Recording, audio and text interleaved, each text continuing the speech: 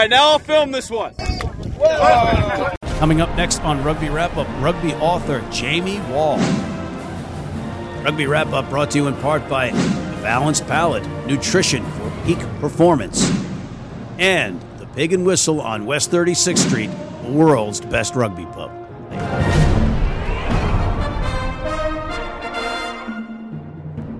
Hey everybody, welcome back to Rugby Wrap-Up. Matt McCarthy at the Fantasy Sports Network Studio 34 in New York City, and we are going across the globe, ladies and gentlemen. This is global rugby coverage, sometimes with a wink, and we have encompassed all of that in this particular segment in week 103 of the show with none other than Mr. Jamie Wall. Yes, you recognize that name because he's written for Rugby Wrap-Up when we had good stuff on the website. And Jamie is down in New Zealand. Jamie, welcome. Hey, Matt. Thanks for having me on, man. It's a real pleasure. Listen, it's not every day that we have a rugby novelist on the show. Oh, I wouldn't call myself a novelist because everything that I've written in the book we're going to be talking about is actually true. So I'm allowed to call myself an author right now. So that's as far as I go. But a rugby novel, that's a novel idea. Nonetheless, this is an accomplishment. And I had Bryce Campbell on the show earlier, and I had about 1,000 reasons why I was jealous of him. You have also raised the bar here with the novel thing, or the book thing. Yeah, I have, and once again, thanks very much for making mention of it. It's called Brothers in Black. It's a story of the long history of brotherhood in New Zealand rugby, focusing on brothers who've played for the All Blacks. And what I wanted to do was write a history of the team that people in New Zealand and around the world could enjoy, and do it within the framework of the brothers who have played. Because if you look back over history, there's been brothers involved in pretty much every major event, match, thing involving the team. And I thought it would be just a really cool way to tell that story. First point that I want to make is you had me at primordial ooze. Yeah. Well, I like that phrase, that turn of phrase, and I think that it's something that every rugby nation around the world has had, which is that, everything had to start somewhere. It started in the US, it started in Australia, it started in South Africa.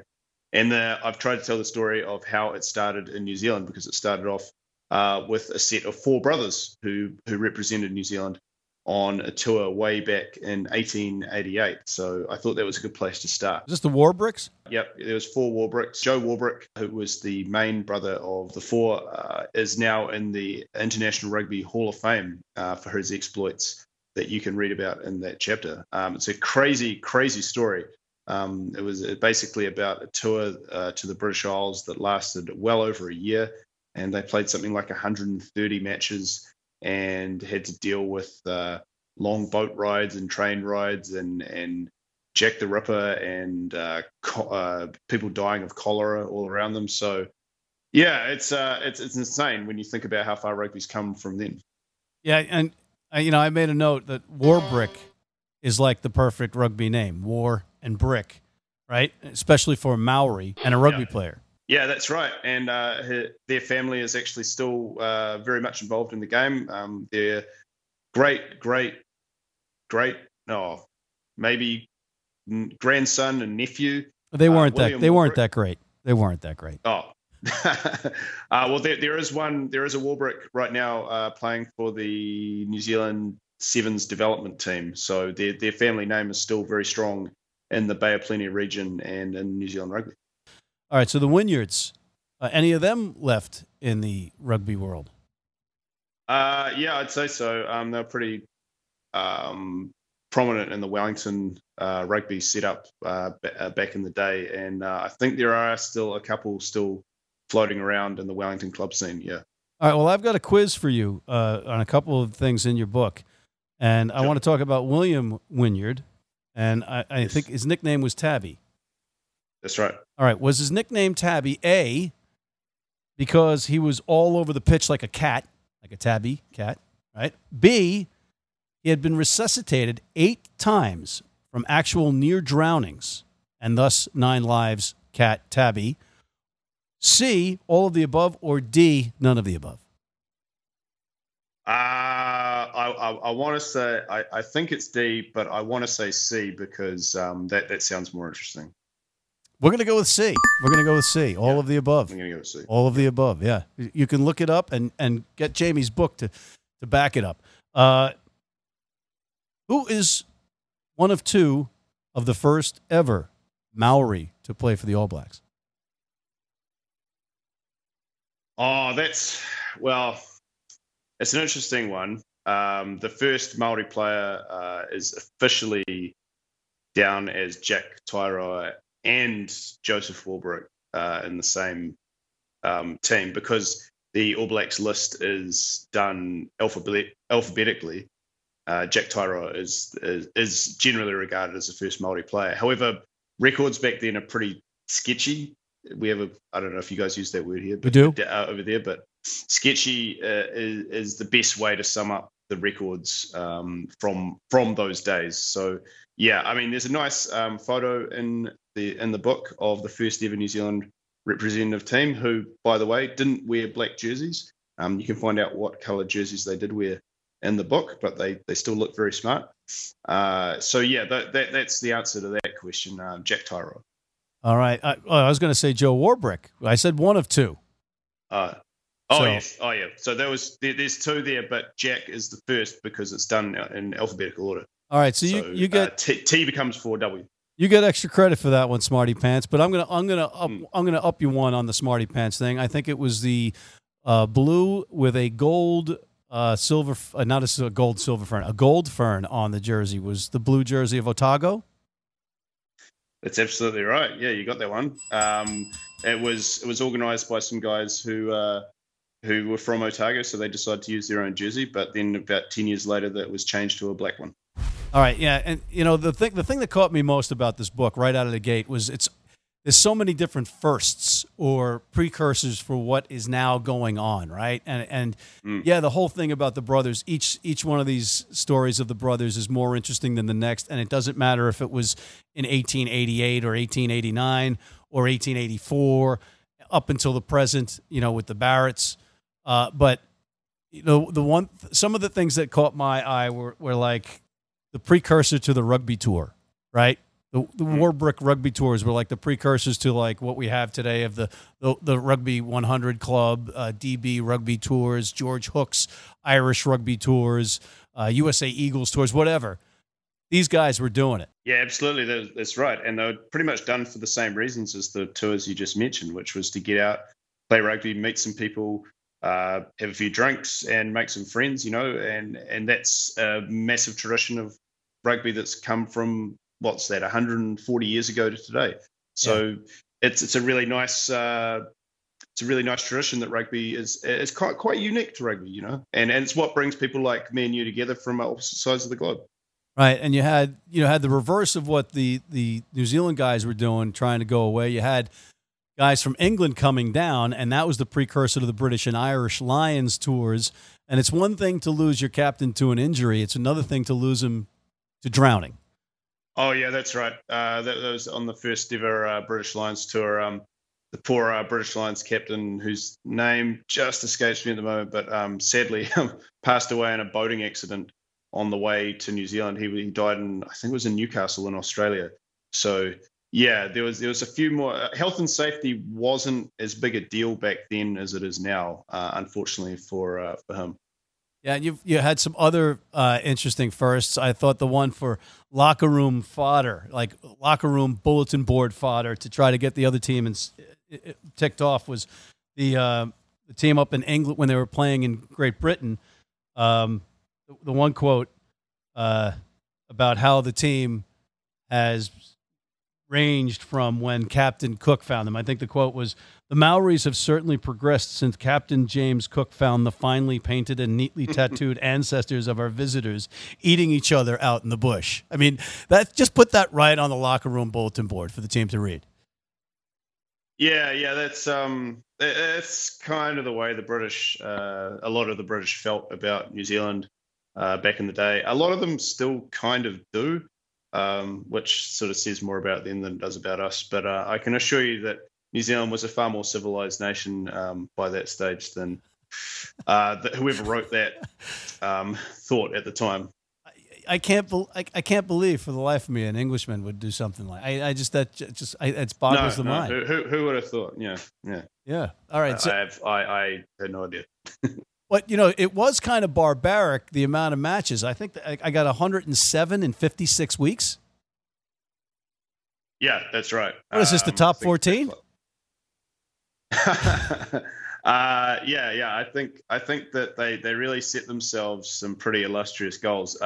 The ironic thing about that tour was, even though back then when rugby was still strictly amateur, the whole point of that was very much to make money, and so they squeezed in just about as many as they possibly could.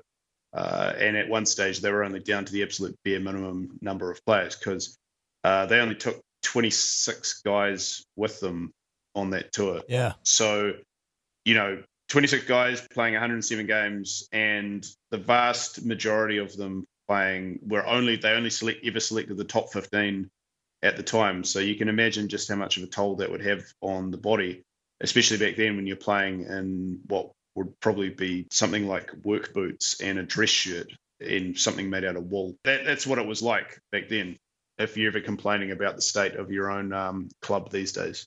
Yeah, exactly. And there was another segment or bit caught my eye was the English captain having his shorts torn off, and the New Zealand natives team, as they were referred to or called themselves, stood by politely to maybe let the guy collect himself and collect his balls.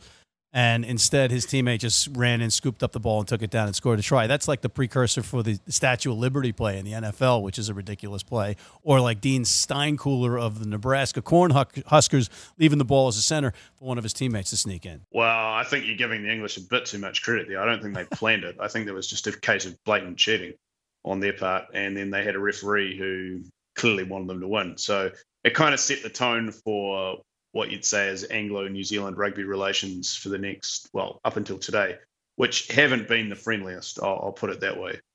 Well, either way, it was a cheeky play. Oh, yes. All right. So where did you write this book, and where did you do your research? Well, I have to put in a massive plug for the New Zealand Rugby Museum down in Palmerston North. If you're ever in that part of the country, or if you ever come down to New Zealand to watch the All Blacks or whatever, please give that place a visit, because it's a fantastic museum and an amazing resource for anyone who's doing any research for a project like this. The team down there are just really great and really helpful, and they've just got an absolutely invaluable collection of books and programs and stuff you can't find online that I couldn't have done this book without. In terms of writing it, I actually, because of my job as a journalist, I actually pretty much did it in my downtime at the stadiums and places that I went to. I spent the summer covering a bit of tennis, so ended up doing that up in their nice air-conditioned box up in the Auckland Tennis Centre, and also did quite a bit of it at Eden Park and Waikato Stadium down in Hamilton during the sevens leg of the World Sevens Series. I spent a bit of time writing it down there, and during a few of the early Super Rugby games, got a bit done. Yeah, so it's got a really rich rugby connection as to where I wrote it. I could look out across the ground and see, the places of the fields of what I was writing about, where the events actually happened. So that was pretty cool. I'm pretty happy that I got the opportunity to be able to do that. And we're running out of time, but this thing is chock full of stuff. I mean, it's the stories of brothers, but it's the story of rugby. It's anybody on the planet can connect with this, and all the little anecdotes, which, as you can see, I've got all these Post-its full of comments that we can't possibly get to in this show, right? We could talk for hours and hours about this stuff, but what were your 2 or 3 favorite brother stories? Oh, well, I think, probably my favorite story to tell, being a good Wellington man, was probably the story of Ardie and Julian Savea, who you guys are probably pretty familiar with over the last few years. Sure. Just about how their careers kind of went off in different paths at the moment. And Ardie's one is still very much going here in New Zealand. So it's going to be really interesting to see what sort of role he plays in the upcoming World Cup. And I think just from the old days, the story of Morris and Cyril Brownlee who were World War One veterans who came back and played their rugby in the 1920s in New Zealand, which is a very interesting period of time here in New Zealand. World War One is something that we look back on with a fair degree of reverence. If I'm not mistaken, Cyril was the first player to be sent off in an international test match. He was basically the first guy to be in the sin bin. He was, first guy to ever be sent off. Yeah, the first All Black. And that's pretty timely considering what happened with Scott Barrett, who's another brother who's played for the All Blacks. There's a chapter on him as well. So, yeah, that's a nice bit of nice connection there. Well, not so nice if you're one of those guys who got sent off. But, you know, it's interesting that every All Black that's been sent off has had a sibling that's also played for New Zealand. You had Cyril and Maurice Brownlee, you had Colin and Stan Meads, Scott and Bowden and Geordie Barrett, and also Sonny Bill Williams, whose sister Niall represented New Zealand and for the women's team. All right, so my final question for you is, which of the Woodmans is really your father? Is it Fred or Carfena? I wish I could grow a moustache as beautiful as them. They're actually Portia Woodman's dad and uncle. Carfena's Portia's father, and Fred's her uncle. Of course, she is the leading women's rugby player in the world. So she's carried on the legacy that those two guys started back in the early 80s. And I talked to her about her dad and her uncle, and she was just fantastic. She's an absolutely amazing athlete and a lovely person and a great help. So I can't thank her enough. And it should be noted that you kind of hint at the fact that in the book that you're kind of tortured by being asked whether you're their son, which one of their son. But at the same time, I'm going to quote you. They're good-looking men in their 20s, sporting two of the best mustaches that have ever been seen in the All Blacks. So it couldn't have been too bad for you to be compared to them. Oh, not at all. Yeah, like I said, two very good-looking men. So, you know, she's carried on with those genes. She's just such a lovely person, and like I said, a great help for me. All right, brother. I thank you. And again, I'm so jealous. Ladies and gentlemen, you have to go out and get this book by Jamie Wall, Brothers in Black. It is just one story after the next that you can share with people and talk about. But I will say that for all our friends in America who do want to buy this book, just Google it. I think the best site to get it on would probably be bookdepository.com. So if you look it up there, just Brothers in Black, and it should be at a pretty handy price over there in America. I'm not sure when Father's Day is for you guys, whether it's been or gone yet, but it's Father's Day coming up in New Zealand. So I think if you got a dad or husband or whoever who likes a bit of footy, then it's a great gift idea for them. Well, I would say give it to the females as well, because it's just a great read anyway. But every great book, Jamie, has a great opening line and a great ending line. And for me, The Great Gatsby, until today, was my favorite ending line in a book. This is why your book has the best line ever. It's in the acknowledgments, and it goes like this. Special thanks to Stephen Berg and his colleagues at the New Zealand Rugby Museum in Palmerston North, whose help was invaluable in researching this product.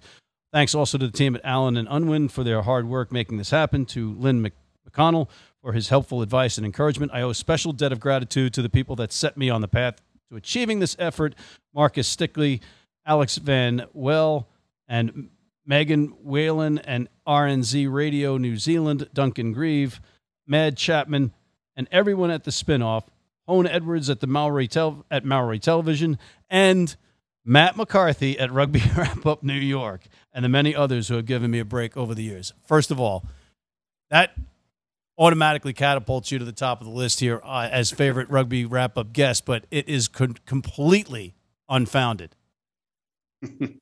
No, Matt, I have to say, you know, that definitely comes from a place of great honesty. I really, really enjoyed doing work for Rugby Wrap Up. You guys do a fantastic job promoting the game in the United States, which is not the easiest thing to do, as I found out with a lot of my research. But I think that you guys really gave me a place to find my voice as a writer. And if I hadn't started out doing stuff with you guys and being able to cover Super Rugby and international rugby back in the day, I probably wouldn't have gone on the path to being able to write a book right now, which I'm really proud of. So I just want to say thank you. to you and everyone who was involved in that website. And hopefully one day we can do it again, because I want rugby to be a big thing in the United States, just like everybody else. And I think I like to think that I helped some people out there perhaps get interested and know a bit more about it. So thank you very much for that opportunity. All right, your flattery is without merit, but I'll take it because that's what we do here in New York. Thank you for coming on. Thanks very much, Matt. Appreciate it. And go well, mate. Go well. And on that note, we are out of time. So on behalf of Mr. Jamie Wall, I'm Matt McCarthy at the Fantasy Sports Network Studio 34 in New York City, signing off.